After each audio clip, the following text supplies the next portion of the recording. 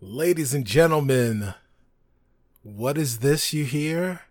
It is another broadcast from your incredible bridge crew, the intrepid explorers from Discovery Debrief. And I am the one and only Mr. Cicero Holmes. It is so good to be speaking to you guys yet again. It has been a while. It has been a long time since even before the finale of Picard. And we have yet to record our finale episode or even our season-long recap of Picard and our feelings, and we will definitely get to that at some point. But we decided that we were going to bring to you a lost episode of sorts. This is our own version of The Cage. It's an episode that was recorded a long time ago, but no one got to hear it. And now, lucky listener, you will be amongst the first to hear this lost episode featuring our very own friend, frequent guest of the show, Mr. Sharif Jackson. We're really excited to have Sharif on the show. We're always excited to have Sharif on the show whenever he's able to join.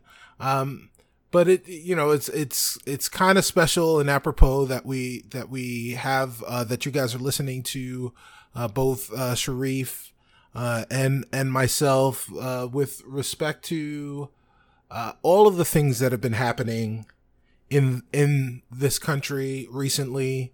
We are today, as I'm recording right now, it is June 3rd. This particular episode was recorded, I believe, late last year. So it has definitely been a while since this recording occurred versus where we are today. Obviously June 3rd, 2020.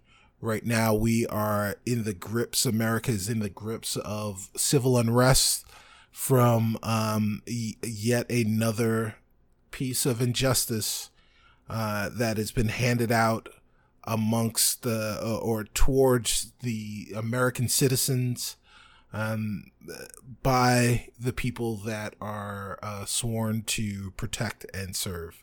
And your feelings or politics about those things aside, I think that anyone that is rational, anyone that is listening to us right now would agree that whatever the crime that was committed over, both for George Floyd and for Breonna Taylor and for Ahmaud Arbery, whatever crime you may believe they committed, the punishment that they received was not just. And that's kind of where and why we love Star Trek so much. It is because Star Trek is about justice. Star Trek is about hope. Star Trek is about seeing humanity in the best light possible. And the thing, I think there is room for hope. There is room for optimism here in the United States today, because the cries of the victims, the cries of the historically disenfranchised have been amplified this time in a way that they really haven't over the course of the last generation. Specifically, but maybe not even in history, and that is reason for optimism. That is reason for hope, and I think it ties directly back into Star Trek and why we love this franchise, why we love this universe, why we extol the virtues and the promise and the inspiration that Gene Roddenberry set forth 50, almost 60 years ago. And we're very happy to be here. We're very happy to have our collection of people, both Chris and Rachel Clow and Zachy and myself and our occasional friends, whomever they may be. We're so happy to include them as family and include you as our family. And, we love you all, and we hope that you guys are staying safe, both with the civil unrest that is happening, but also with the global pandemic that is also happening. 2020 has been a year, you guys. It really has been something. I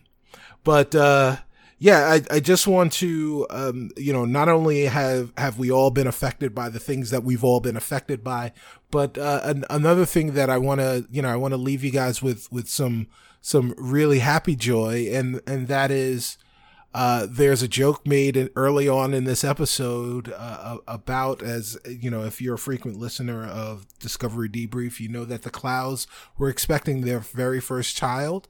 And I am very, very delighted to say that they welcomed their daughter, Ezri Clow, on the most appropriate day of all, of course, May the 4th. So congratulations to Chris and Rachel. A better set of parents Ezri could not have had. And, I expect wonderful things from that little girl. I mean, she's already got the coolest name, and she's got pretty cool parents. So listen to Chris and Rachel before they were parents, and be able to take a listen to that and enjoy myself, Chris, Rachel, and Sharif. Unfortunately, Zachy was not able to attend, but listen to us talk about a couple of the short treks that happened between or before Star Trek Picard. And hopefully we will be back with you guys soon. And I hope you guys enjoy everything. Talk to you soon. Live long and prosper. And go boldly, my friends. Are you listening to Discovery Debrief? And so did I. It's Jason Isaacs, who was, at some point, some version of Captain Lorca. Right now, I'm just a fan.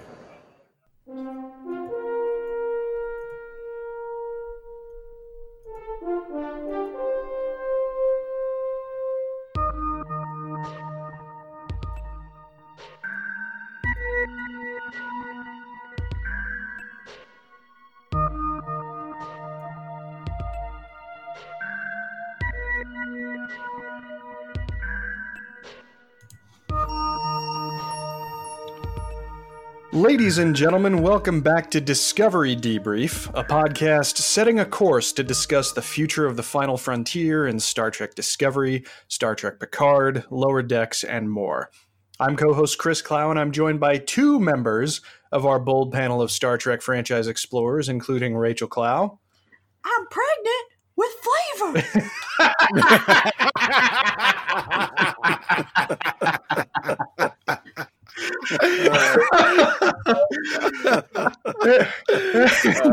And Cicero Holmes. I'm fully fortified in Vitamin Edward.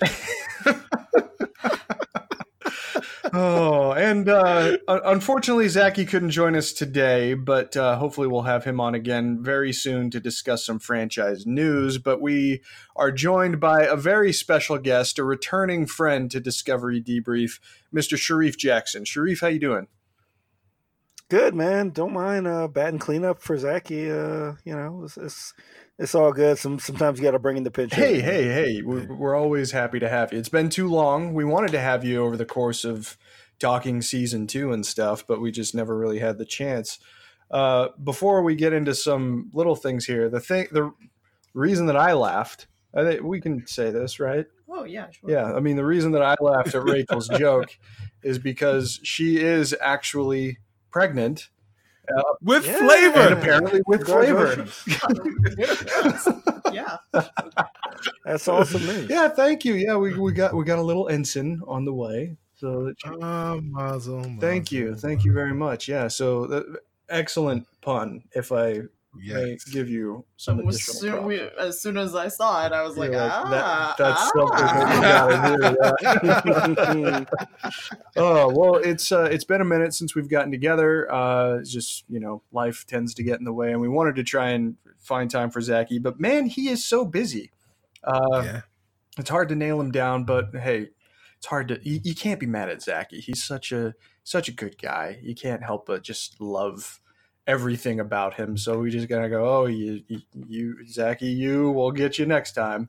But happy, of course, to have Sharif. Sharif, we didn't get to speak to you about season 2. The last time we had you on, as we were talking about off mic, was for our season 1 recap show.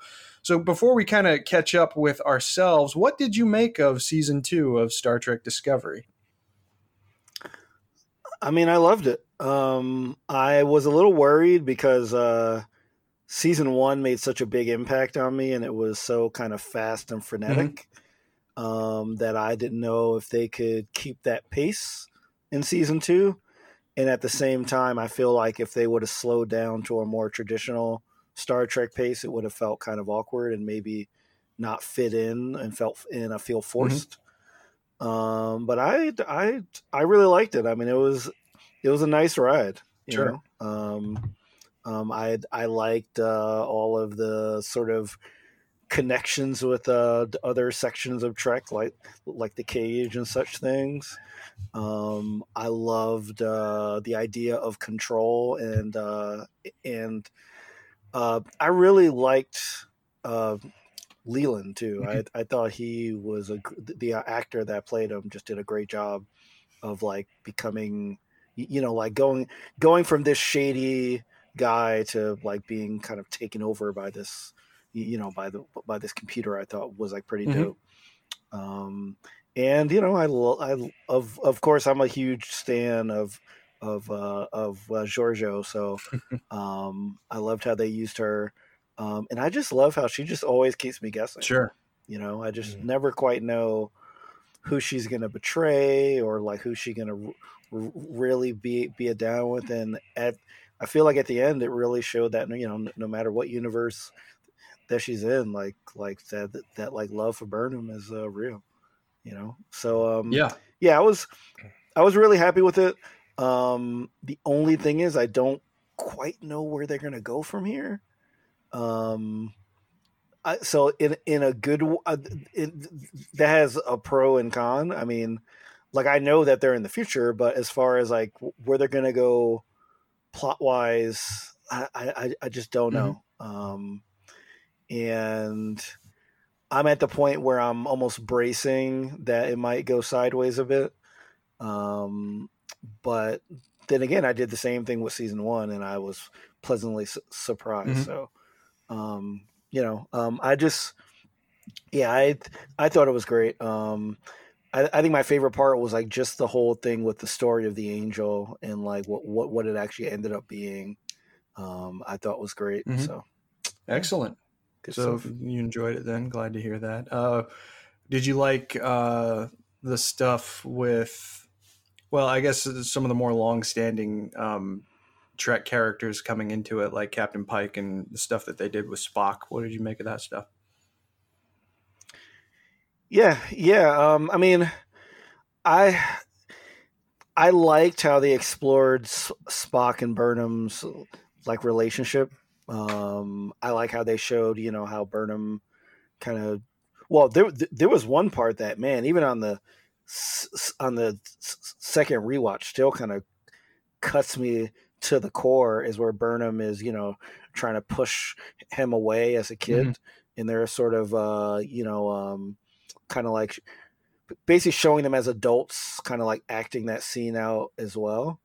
And like she calls him like a dirty little half breed, which I don't know, that just really got to me. Like, that just really cut me. Like I've obviously has some racial undertones, like some real world sort of racial undertones to it. But man, she just said it as she was crying, and you could tell she didn't want to say it.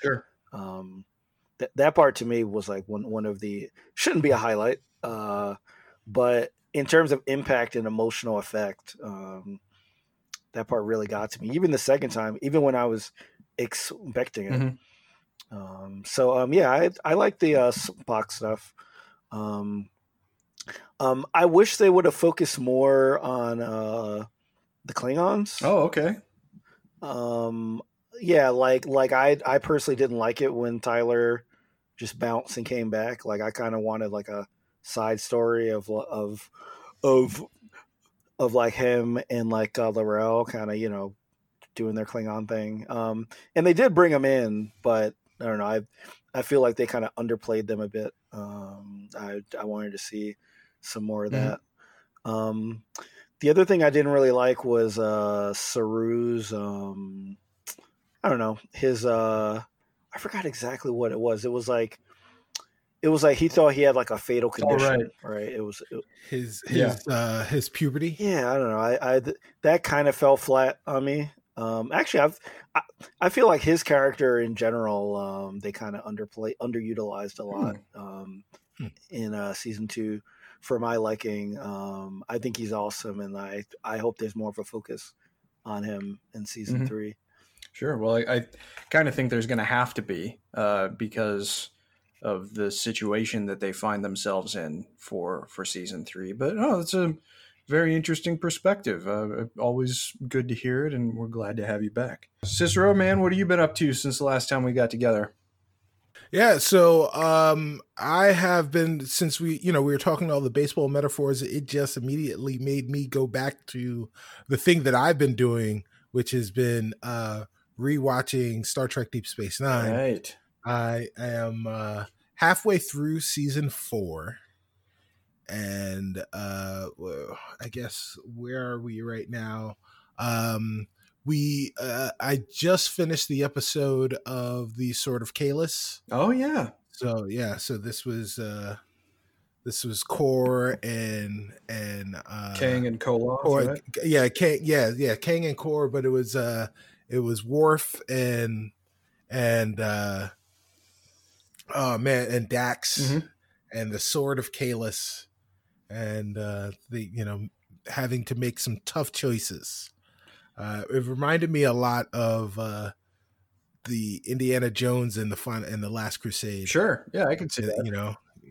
So there was How do you think? Do you feel like the show turned a kind of corner when they brought Worf into the mix?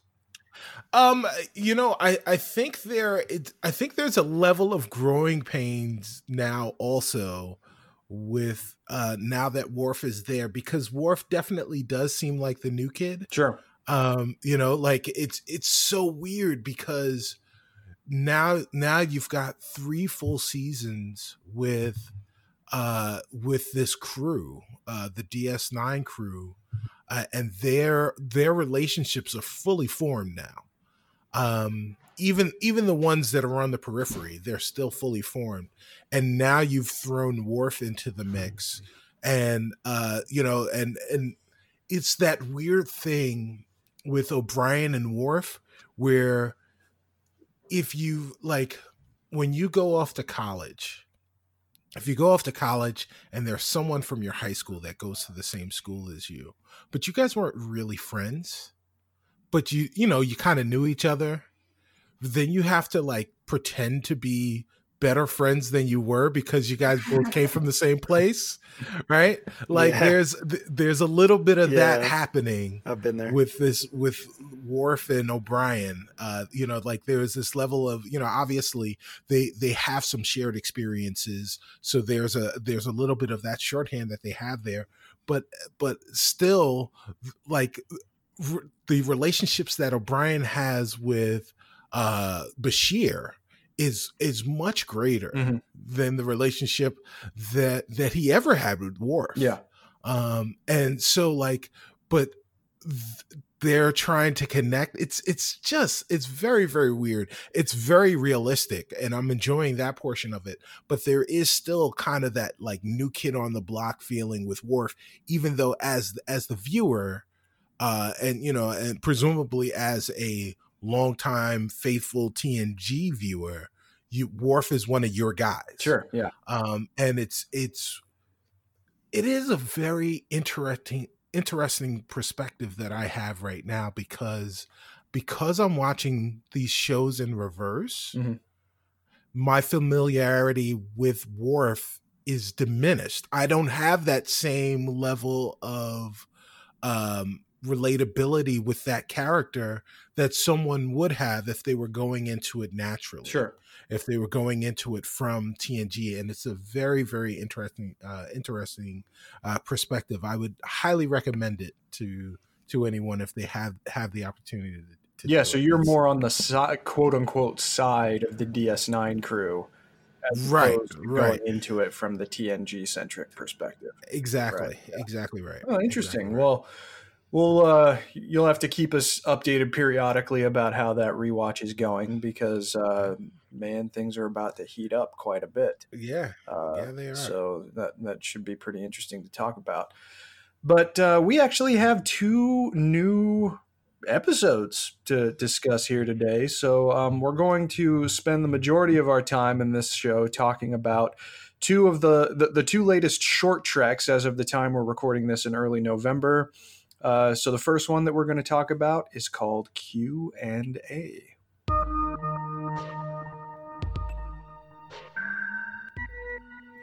So it starts off in some familiar yet unfamiliar territory because the whole premise of this is that it's Spock's first day aboard the Enterprise under the command of Captain Christopher Pike. So this is before the stuff that we saw in Discovery Season 2. This is even predating the Cage in the canon. But the whole premise of the show is that Number One, played by Rebecca Romijn, is there to meet Spock, played by Ethan Peck, as he comes aboard the ship for the first time. And Spock has a smile on his face, a very faint kind of smile on his face as he beams aboard. And Number One wants to be bombarded with questions from this young ensign, and Spock, being the inquisitive Vulcan that he is all too ready to oblige that. But turbolift malfunction puts them in close quarters for a prolonged period of time, and we get some character education on both of the parts here. And I thought that this episode was really charming. I loved how when the first words out of Spock's mouth when he beams aboard, reporting for duty, in the same speech cadence that he gave in the Cage when Leonard Nimoy was screaming things on the bridge alongside Jeffrey Hunter. And it was also something that he maintained into the first filmed series episode, which was the Corbomite maneuver. He had that like, oh, no, that same kind of loud cadence that he would speak on the bridge. And I liked that Ethan Peck incorporated that into what he said at the beginning. And she just goes, "You don't need to shout, Ensign." And I thought that was really cool. But Rachel, let's start with you. What did you make of Q&A? I enjoyed it. I also thought it was really funny that Spock had like Cage vibes. Yeah, right. Like he definitely getting more subdued as part of his character. Maybe the experiences of Discovery are part of that. Mm-hmm. Apparently he didn't listen to Number One and continued to shout. At least for a little while, yeah. Yeah. I liked that we got to know a lot more about Number One and her love for musical theater, I guess. Yeah. I don't like I guess that's what was implied by her song and dance number. Mm-hmm. So yeah, it was a nice little episode, and it was really nice to see Captain Pike back in the Enterprise, and just really makes you kind of want to see that show, right? Yeah, Star Trek 1701, as Cicero has titled it. If there ever was a backdoor it's pilot, the correct title. Hey man, It's the only correct title. It would be an awesome title. I would be very into that. But yeah, great. Well, I'm glad you enjoyed it. Sharif, what did you make of it, man? And I want a whole series with them too. Yeah. I thought that their chemistry was off the charts. I don't even think they needed to be stuck in an elevator to really show that, but that obviously kind of made it shine. Sure. Literally any show that has a song where you're mentioning differentiation and integration and quadratics, I'm down for. I was definitely peeping like the lyrics because obviously I'm a math and science guy, and there was a lot of good stuff in a number one song there. But one thing that kind of threw me off at the beginning was I know this is young Spock. I understand that this is his first thing, but when she says that you should be asking questions so often that everyone is annoyed by you, Mm-hmm. and the fact that he wasn't doing that at first, and the fact that that the Spock I was introduced to obviously asked a lot of questions all the time. Yeah. It just made me wonder about her influence on him. Sure. As the Spock that we know, in all of the series that follow. Mhm. Because I was surprised that I thought that through his Vulcan training that he would immediately be asking questions basically as soon as he beamed up. But maybe number one really molded that into him. Mhm. That just had my my mind racing, which is why I would love to see them, kind of like in a series and just seeing how Spock develops into the one that we know. Absolutely. Yeah, I think that's really well stated. It does definitely raise some questions about what he takes exactly from the people that we didn't really see a lot of in his early career, including Captain Pike and Number One. Sounds like fertile territory for its own show to me, but hey, what are you gonna do? Cicero, what did you make of Q&A? I didn't like it. Really? I didn't like it because it was too damn good. Jeez. And, What? and here's the reason. And seriously, it was so good that it upset me. And the reason that it upset me is because we still haven't received the very real, obvious acknowledgement that there will be a series starring this crew at some point in the future. At least that is the plan, barring some unforeseen tragedy with the viewership of the upcoming season of Discovery and Picard and what have you, and all of the things that they have planned. But at least right now, there has to be a show featuring this crew. And that's the thing that bothers me, is because this was so good, the chemistry was so good, the sets, the effects, everything was so good, the writing was so good, that not having this confirmed is just a tease. Is such a tease that it would be absolutely cruel and unusual if they don't actually turn this into a series starring these characters, starring these actors. So while I enjoyed it the first time through, I enjoyed it the second time through, I will probably watch it a third and a fourth time because it's so palatable, it's so digestible.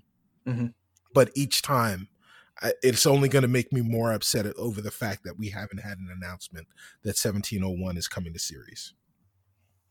It's a very unique perspective. I certainly didn't expect that. You are that certain, like you would put money down that that's something that is going to come down the quote unquote pike. Yes, yeah. So I see what you did there, Chris. Here's the thing: we've had 2 short treks. Anson Mount has been in both of them. We have seen the Enterprise in both of them. We got to see the bridge there was no reason for us to see the bridge in Q&A. It was just to further establish what was going on there. But we got the bridge yet again. So again, these are sets that are built. Right. They're not tearing them down. Mm-hmm. You know, they didn't sit around from season 2 and we're like, all right, it's time to tear down these sets. And they said, oh, wait, hold on, guys. We've got this 10-minute short that we have to film. Hold on. We've got 45 more seconds of shooting that we need to do. So keep the set up for that. That's ridiculous. So we know there's a series. Just announce it already, for crying out loud. Do you think that there's just kind of a possibility that they want the hype machine for Picard to run its course for the first season before they announce any future exploitations of the franchise on CBS All Access? Yeah. Oh, I mean, I think I've said that already on this show, that I think that the smart thing to do in terms of the announced schedule is to get your shows that are coming out now out. Talk about, so do your promotion for those shows, do your promotion for Discovery season 3, do your promotion for Picard, announce smaller shows that are also going to be in that universe that may not be on the schedule yet. Your Lower Decks, the animated series that they've got, that they're talking about, the MTV series, all of those things. And then next year, you've got SDCC, you've got Star Trek Las Vegas and NYCC. That is when you can talk Section 31, and that is when you can talk 1701. You got that time. SDCC is the perfect place to talk 1701, and really just kind of own a news cycle with a new version of Star Trek with the Starship Enterprise, starring the original captain who was, who everyone loves now, with Anson Mount playing Pike. This is going to be perfect, and you'll have all of that time and energy, hopefully coming off of all of the good vibes from the season of Picard that just ended, going into SDCC. Like if all the stars line up, that's the perfect way for it. Sure. You look like you have something to say. No, I don't. I'm just tired, so I'm leaning forward. Okay. That's that flavor. Right. Yeah. Full of the flavor.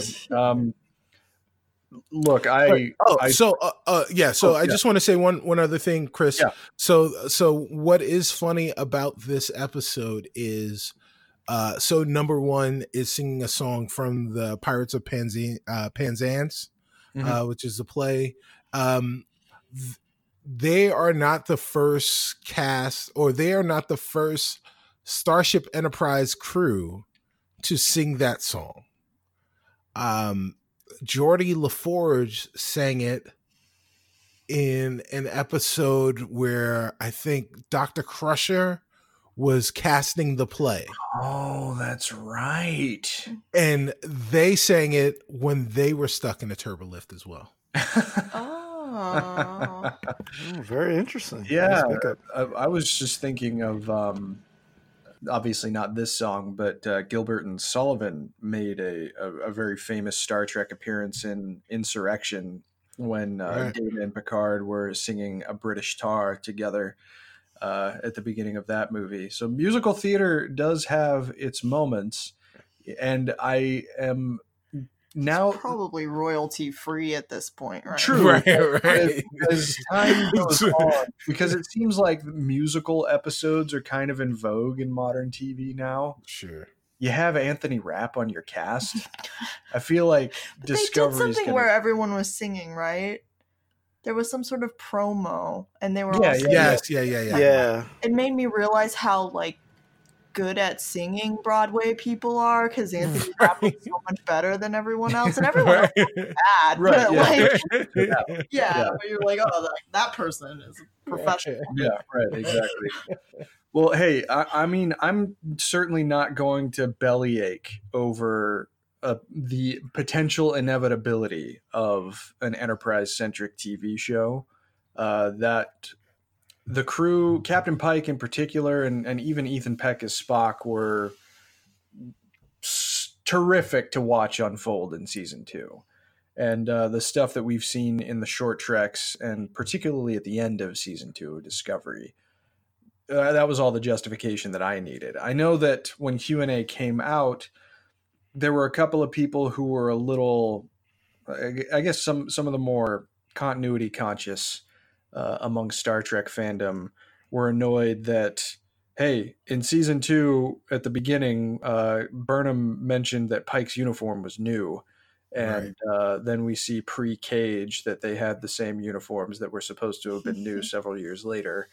Look, we're not going to design new uniforms. Yeah, I mean, right. you're just going to have to roll with it at this point. I mean, look,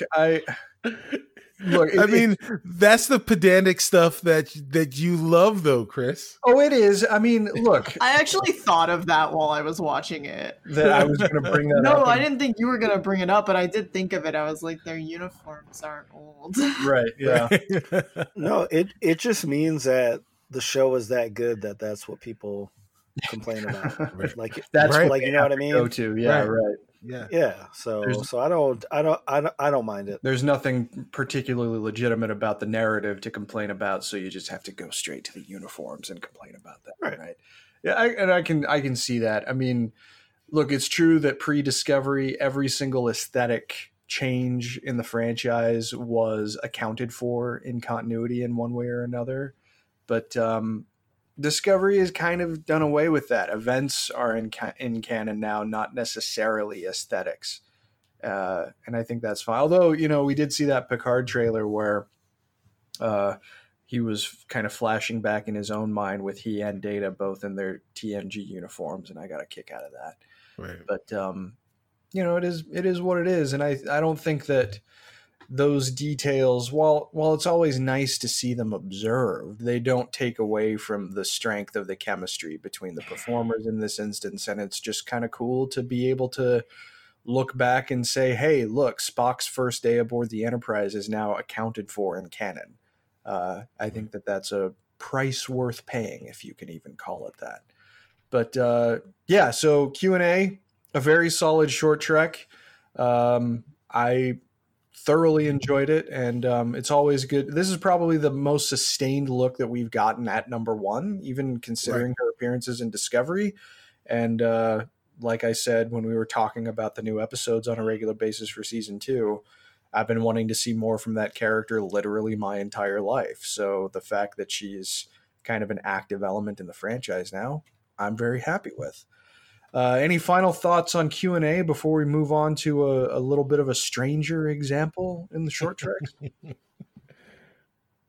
No. All right. Well, now let's move on then to a little bit of a weirder one. The second short trek that we are going to discuss here, The Trouble with Edward.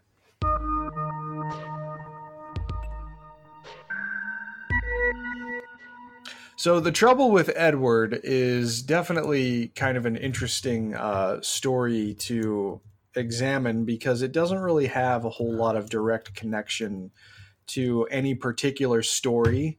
It looks like it takes place sometime prior to, at least I assume, season 1 of Discovery. In fact, let me see. So aboard the Enterprise, it doesn't really give a particular year that I can see. Captain's log stardate 1421.9. We've actually seen earlier star dates. But either way, what a weird kind of showcase for H. John Benjamin.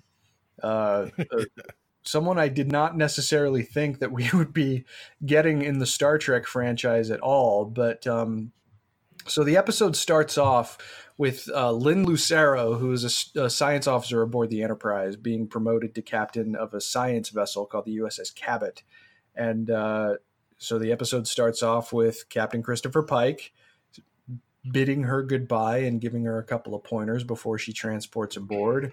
And they have to deal with a planet on the Federation Klingon border that is having some pretty significant problems in terms of starvation. And so it's the Cabot that's been dispatched to try and provide some kind of relief for the indigenous people there. And in a briefing with her new science staff, Lucero learns of Lieutenant Edward Larkin trying to create a new food source for the planet in the form of Tribulostis ventricosus, or tribbles. And it doesn't take long for things to go awry in spectacular fashion, since he basically combines human DNA with tribbles to make them born pregnant. And they effectively destroy the ship. It's the only real way to put it. So it's from a continuity perspective, it's interesting because this retcons the reproductive capabilities of the tribbles as actually being an artificial element to their species. But it's also just a weirdly kind of surreal, humorous take in Star Trek that we haven't really seen from the franchise before. So, Sharif, what did you make of The Trouble with Edward? Well, while Q&A was an example of something that was like a tease for something that I think could really be a great longer look at something, this was the perfect kind of short trek. In and out, 15 minutes, super silly. Seemed to be aware that it was silly. This is clearly like something on the side that I feel like, I don't know if it was Jon Benjamin or like somebody else that like kind of said, hey, let's just make something that has some fan service in it that, isn't really need to be any longer than 10 or 15 minutes. I almost feel like this is like when Ed Sheeran wanted to be in Game of Thrones. Right. So they just kind of threw him in there, this kind of silly part. I feel like this was kind of like that. I can imagine Jon Benjamin like, hey guys, I really want to be in Trek, and they just kind of made this vehicle for him to just be himself, be a silly scientist that reminds me of the scientists from other movies like Prometheus and Alien Insurgents, I think it was, where these scientists are just kind of idiots. Right. Like they're scientists, but they just do things that just belie the scientific method. So, I mean, it was silly. I was just about done with it when it ended because it kind of went to its inevitable conclusion. Right.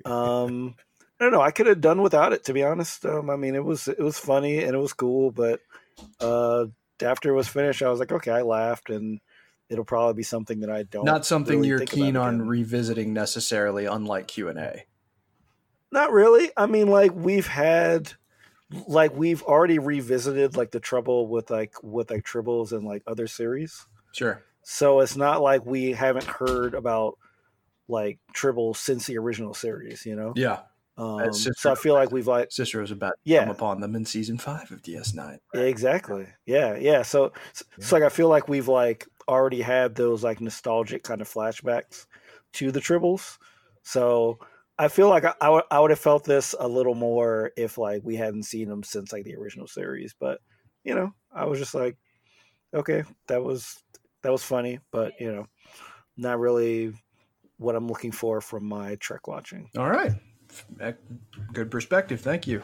Rachel, The Trouble with Edward. This one, on the first viewing, it seemed to have you rolling a little more than the second one, but what's your overall take on it? I thought it was hilarious. Yeah. I loved it.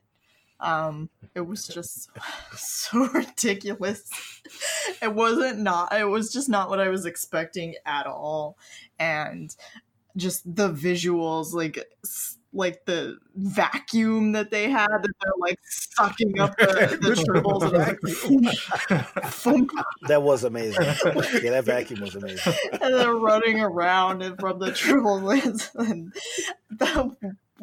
with the one woman in the like closet and all the tribbles are in there. Right. Yeah.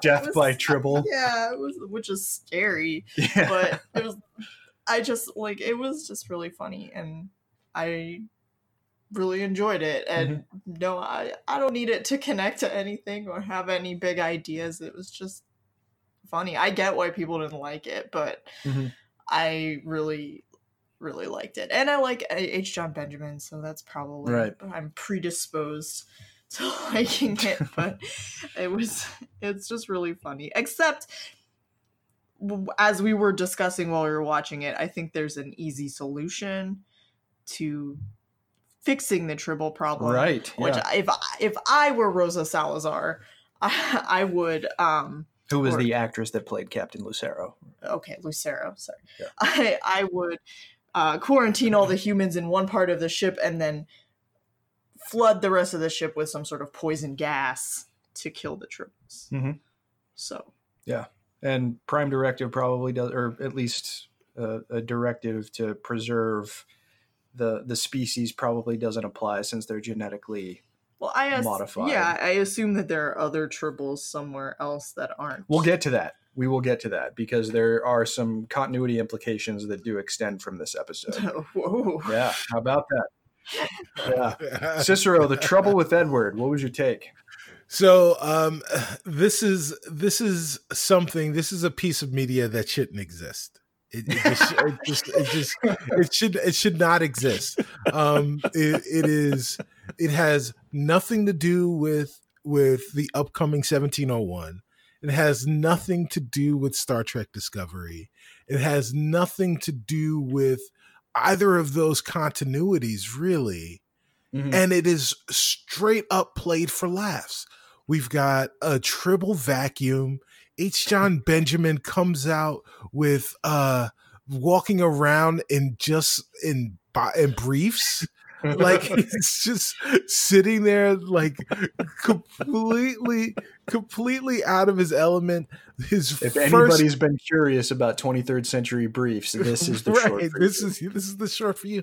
Like his first response to someone challenging what he does at a surface level is, "I'm not an idiot."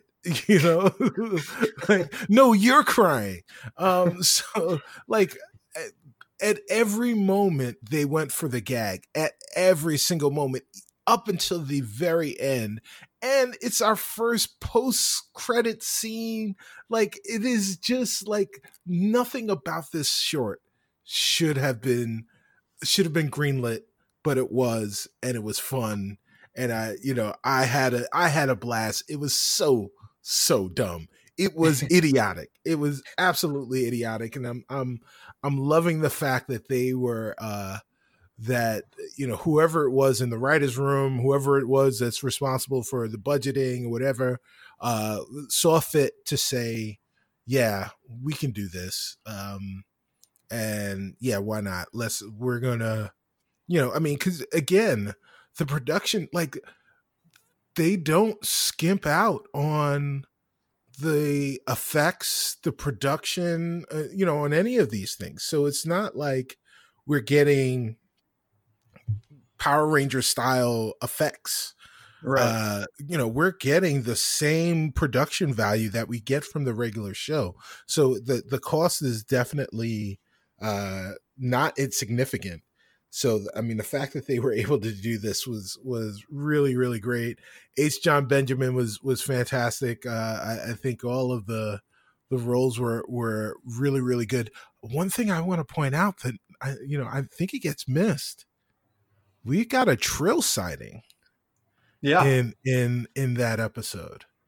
True. Yeah, one of the crew on that ship was a Trill. So that was also very cool. Mm-hmm. Yeah. And I keep going back, even though it's something that you haven't gotten to in your watch yet, but we do have and I don't want to give too many details to you, but we do have a canonically established interaction between a Trill and a primary member of the TOS cast that gets established in an episode that you have to watch pretty soon. Yeah, so, yeah. We don't talk about that. Yeah, look, as far as my perspective is concerned, it's very unusual. I don't think anyone can dispute the fact that this is most certainly a tonal outlier when it comes to most of the new Star Trek that we've seen over the last couple of years. That is something that endears me to it because, like Rachel, I'm predisposed to liking H. John Benjamin. I'm not the biggest fan of Archer. Like, I enjoy what I've seen of Archer, but it's not something I've religiously watched. But the thing that first exposed me to H. John Benjamin was a terrific animated series called Home Movies. Yeah. That was spearheaded by Brendan Small, who went on to co-create Metalocalypse for Adult Swim. And in Home Movies, it's about this kid who, like, they're all named their primary characters. Brendan and Melissa are two of the main characters in the show. They're two kids, but their actual actors are named Brendan and Melissa. And Brendan is this kid who goes around with his friends and they make movies with just his regular home video camera. And H. John Benjamin plays two primary characters in it. He plays one of the kids named Jason, and he basically does his own speaking voice, but holding his nose, so he kind of talks like this. And in his regular speaking voice, he plays their soccer coach, Coach John McGurk, who is just the most weird and just kind of disgruntled, terrible soccer coach, played with H. John Benjamin's very dry trademark sense of humor that you see in this short trek, that you can't help but just absolutely love every second that Coach McGurk is on the screen. So that has made me a lifelong fan of H. John Benjamin. So actually seeing him incorporated into Star Trek is the weird crossover that I didn't know I wanted to see. And I think this kind of helps to give a weird kind of primer to Lower Decks, because Lower Decks is going to be a humorous take on the Star Trek franchise. It's obviously an animated show, but it's going to be a humorous one. And seeing Star Trek positioned with this kind of humor helps to sort of broaden the scope of the franchise in a way that I don't think a lot of people were expecting. But it does help to show that there are comedic bounds that the franchise can go into that you may not expect. And I totally respect the idea that this is probably not something that most people watch Star Trek trying to get. But I like the idea that this is something that can help to establish that if Star Trek wants to go there, it can. And it can do so in a way that's generally effective for what it's trying to do. But again, what it's trying to do might not be for everybody. So, but I'm glad that it exists, if that makes sense. I found a lot to enjoy about it. I love seeing H. John Benjamin being H. John Benjamin. And that is fun for me. So when it comes to the continuity, because I referred to it before, and the very astute Star Trek fans at Memory Alpha, if you go to the Trouble with Edward episode page, there are a couple of interesting continuity points. Apparently, an episode of Star Trek Enterprise already established tribbles to be prodigious breeders. So the tribbles in this episode, according to Memory Alpha and the episode itself, of course, are Tribulostis ventricosus, while the scientific name for tribbles has previously been given as Polygeminus grex. So it makes it another possibility that the specific type of tribbles seen in The Trouble with Edward are a different breed than the fast reproducing ones that we've seen in other episodes, like in TOS and on DS9, and that it's only the ventricosus variety that originally reproduced slowly before being modified by Edward Larkin. So that's kind of an interesting idea. This is also the second instance in Star Trek where manipulation with human DNA has led to trouble for the Klingons, with the editors at Memory Alpha citing the augment virus as seen in Star Trek Enterprise. And this is probably a little bit less less of an impact, I would say, than the Augite virus, which extends, of course, from the eugenics wars, which gave rise to Khan, Noonien, and Singh. But Klingons and human DNA just don't seem to mix very well when it comes to genetic manipulation. So hey, take it what you will. And then, kind of interestingly, the Tribbles commercial, which we haven't talked about yet very much, mentions replicator safety protocols. So it makes the commercial prochronistic to the rest of the episode, as the Star Trek Voyager episode Flashback, which is the one that featured Captain Sulu, established that replicators post-date the apparent setting of this episode by at least several decades. That's kind of an interesting note. I don't think it has too much of an overall impact on the way that we see the canonicity of this episode. But kind of interesting that this sets up potentially a deviation as far as the Tribble species is concerned. So maybe the variety that was created by Edward just appears here, and what we eventually see in other corners of the Star Trek universe are a little bit more of a typical variety. But let's talk about that post-credit scene a little bit. Cicero, you alluded to it a bit when you were giving your perspective, but is that something that you see in generally positive comedic terms, or how did you take it when you watched it the first time? Yeah, I mean, everything about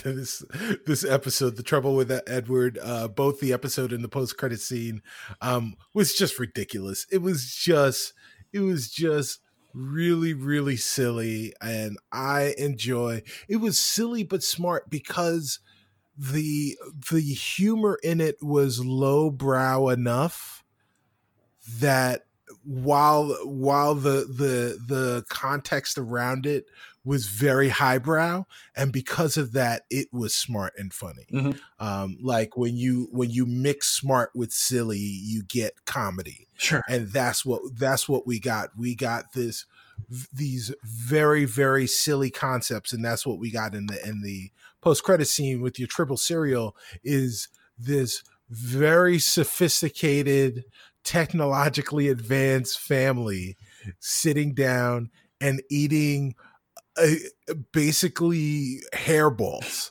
in a bowl of cereal, and and they still have boxes.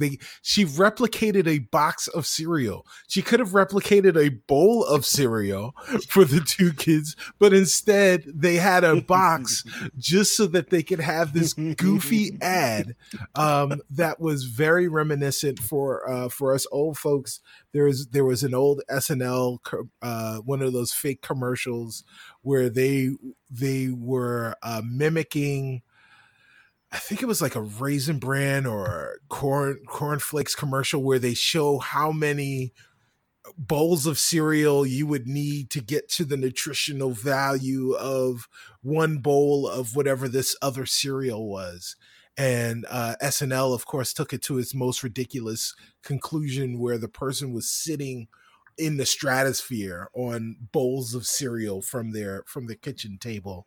So instead of doing that, we just got the never-ending box of Tribbles that just kept pouring and pouring and pouring, and these kids are eating hairballs, and like all of it was absolutely ridiculous. They talk about Vitamin Edward and how it's not approved by the Federation Food and Drug Administration. Like, you've got these disclaimers that are on there. It was brilliant. It was brilliant. So stupid. Sharif, did you have fun with that in the same way that Cicero did? What did you take from it? Oh yeah, I thought it was brilliant. I thought the ending was great. The look on the mom's face when she kept pouring the Tribbles out was hilarious. It was very well done. Kind of reminded me of these. I don't know if you guys have seen these things on social media where people like keep pouring water or something until it spills over. It's something that the kids are doing. Oh yeah, I've seen something about that, but yeah. Just like the look on the mom's face, that like look of like somewhat anxiety, but also like I got to feed these kids, which is great. And I love at the end how they had the little mascot like multiply. Right. Yeah. I just thought that was so adorable and totally something I would see in an 80s cereals commercial, like for sure. So I thought it was really well done and just, like the perfect ending to that kind of episode. Why they put it after the credits, who knows? Yeah. But it was fun. I like the branded, like they talk about the branded razor to shave the tribbles before you eat them. Oh yeah, that was gross. That was a nice touch because hey, you don't want to choke on a tribble. That's for sure. You like the commercial, Rachel? Yeah, I did. I like to imagine it's actually from like the Star Trek version of SNL. Right. Yeah, right. That would be that's a nice touch. That would be good. That's my headcanon. Yeah. Well, hey, it's there. No, I thought it was good too. I mean, especially just like I said before, the surreal humor. We don't get a whole lot of examples of surreal Star Trek humor. So the fact that it exists now, I think there's plenty of room in Star Trek for stuff like this. But we'll see how things go in the future. I mean, I'm going to be really interested to see once Lower Decks kicks up in earnest, if there's going to be a lot of things that are tonally in common with it. I'm kind of led to believe that it's going to be more similar to something like The Office, but who knows? Maybe we'll get a Trouble with Edward-esque episode of Lower Decks in the future. We do have several additional short treks that are coming. The next one is actually going to be on November 14th, and it is called Ask Not. The only thing that we do know is that Anson Mount is back as Captain Christopher Pike.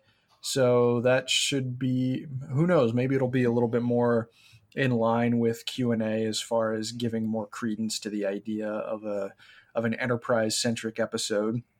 The following two short treks after that, interestingly, Michael Giacchino's directing one of them, typically known for his compositions of music. But it's going to be animated, and it's going to be called The Girl Who Made the Stars, followed by Ephraim and Dot.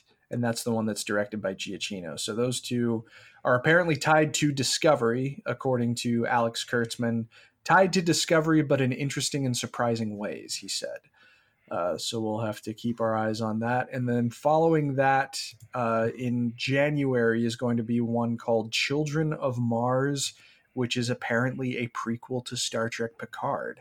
So we've got quite a few shorts to look forward to between now and the beginning of Picard in January. So it's nice to have more Trek coming our way as we get ready to lead into the next ongoing show. But let's move into final thoughts just on these two episodes as a whole. What do you guys have to say just in terms of how these episodes struck you and what you're looking forward to in the future? Cicero, why don't you kick us off? Yeah, I am watching old Star Trek, but man, the visual fidelity and production values on Discovery are something that just can't be replicated with older television. So being able to watch these short treks over and over again, really digestible time frames. I'll probably revisit them a couple more times. Mm-hmm. Excellent. Sharif, how about you? I like them. A lot of shows have tried this, like this kind of short episodes in between the seasons or during the seasons. And I feel like usually they fall pretty flat for me because they feel like either the production values or the acting or just the overall plot just isn't as interesting. But I think that, these two show sort of like dramatically different ways that you can, expose people to like Trek, either from this like sort of like tease of a major character or this sort of like super silly kind of like side story. So I like that they're experimenting, and I'm looking forward to the next one. Excellent. Rachel, final thoughts? I like them a lot. Mm-hmm. I like them, I would say at this point, better than I was enjoying them last year. The first round yeah, of short tracks. yeah. So I hope they continue to entertain me. Your favorite of the first batch was probably the Harry Mudd episode, wasn't it? Probably, yeah. I felt like the first batch really like had an upward, like they started off and I was like, man, and then they got better and better every week. Yeah, or every however many weeks. Yeah, the Tilly one you enjoyed, but you enjoyed each one successively more. Yes. Yeah. Well, we'll probably have to revisit Calypso before season 3 starts to see, or maybe even after season 3 starts to see if it's laying anything in particular down with the new status quo. I mean, I'm going to be curious to see if the full evacuation of Discovery that we saw in Calypso is something that takes place either in season 3 or beyond. I was kind of hoping that we would see Kraft show up again in season 3, but no indication as of yet as to whether or not that's going to be the case. But as far as I'm concerned, I really like how tonally different these two shorts are because it just kind of opens up the floodgates for tonally different Star Trek in general. And I think that the franchise has plenty of room to expand in that direction. Trouble with Edward feels a little bit uncomfortable, and I think it's kind of designed to feel that way by pushing the boundaries a little bit. So we'll see if they can effectively follow it up at some point in the future, whether it's in Lower Decks or in another short trek format. But yeah, Cicero, you're absolutely right. The level of glitz that you get with modern Star Trek is second to none, especially on television. So it's always good to see those high production values observed. But I think that's probably going to do it. I don't think that we've got any real additionally substantive things to say about these shorts. The next time we get together, we want to try and do kind of a roundup on all of the torrent of news that's taken place over the last month and a half. But until then, Sharif, where can people find you if they want to see what you're up to? Sure. So you can go to sharifjackson.com, SHAREEF Jackson.com. That has links to all the stuff that I'm doing, including Rivals of Waterdeep with Cicero. We do a weekly Dungeons and Dragons show at twitch.tv/DND Sundays at noon Central. So check out our shenanigans there. And on the website, it has articles, it has links to my tutoring my tutoring service and my science stuff. All kinds of goodies are there. And I'm also Sharif Jackson on all social networks. Excellent. And Rivals of Waterdeep. So right now you guys are just on Twitch. Is that right? Are you guys going to move to two? Or So our live show is on Twitch. We also have the archives on audio podcasts. So you can search your podcast catcher for Rivals of Waterdeep. And if you search YouTube for Rivals of Waterdeep, the D&D account has a playlist that has all of our episodes there as well. And if you go to Instagram, Rivals of Waterdeep, that's the best place to get our clips, our like little clips of the episodes for like the funny parts and that kind of stuff. Awesome. Very good. Yeah, I am not wearing pants, but we're sitting at a table, so you never know. Taking some lessons from Edward there. Yeah. Right. Well, and Cicero, I can't remember if you guys said that you were going to be doing another one of those Star Trek role play where you were an Andorian. Is that right? I was an Andorian. Actually, so was Sharif. Sharif was an Andorian. Okay. Yeah, we were both Andorians. Apparently, we were cousins. So we were playing Star Trek Adventures with Roll20. And Sharif was part of the regular cast there, and I was jumping in every now and then. There aren't plans for that to come to return, at least for right now. But it was a fun time. Absolutely. No, I had fun watching it. So if you guys do that again, let me know. But I think that's going to do it for episode 51 of Discovery Debrief. We hope you enjoyed the show, and if you did, please like and follow us on our social media channels. And if you'd be so kind, we'd also appreciate it if you wrote a review for the show on iTunes or Facebook. It only takes a minute, and we'll be happy to read your review on the air when it's posted. If you have any questions, you can follow the show on Twitter at DSC Debrief, where you can also find all of our individual Twitter handles, and feel free to send us questions through Twitter, our Facebook like page, or by emailing us at hailingfrequencies@discoverydebrief.com.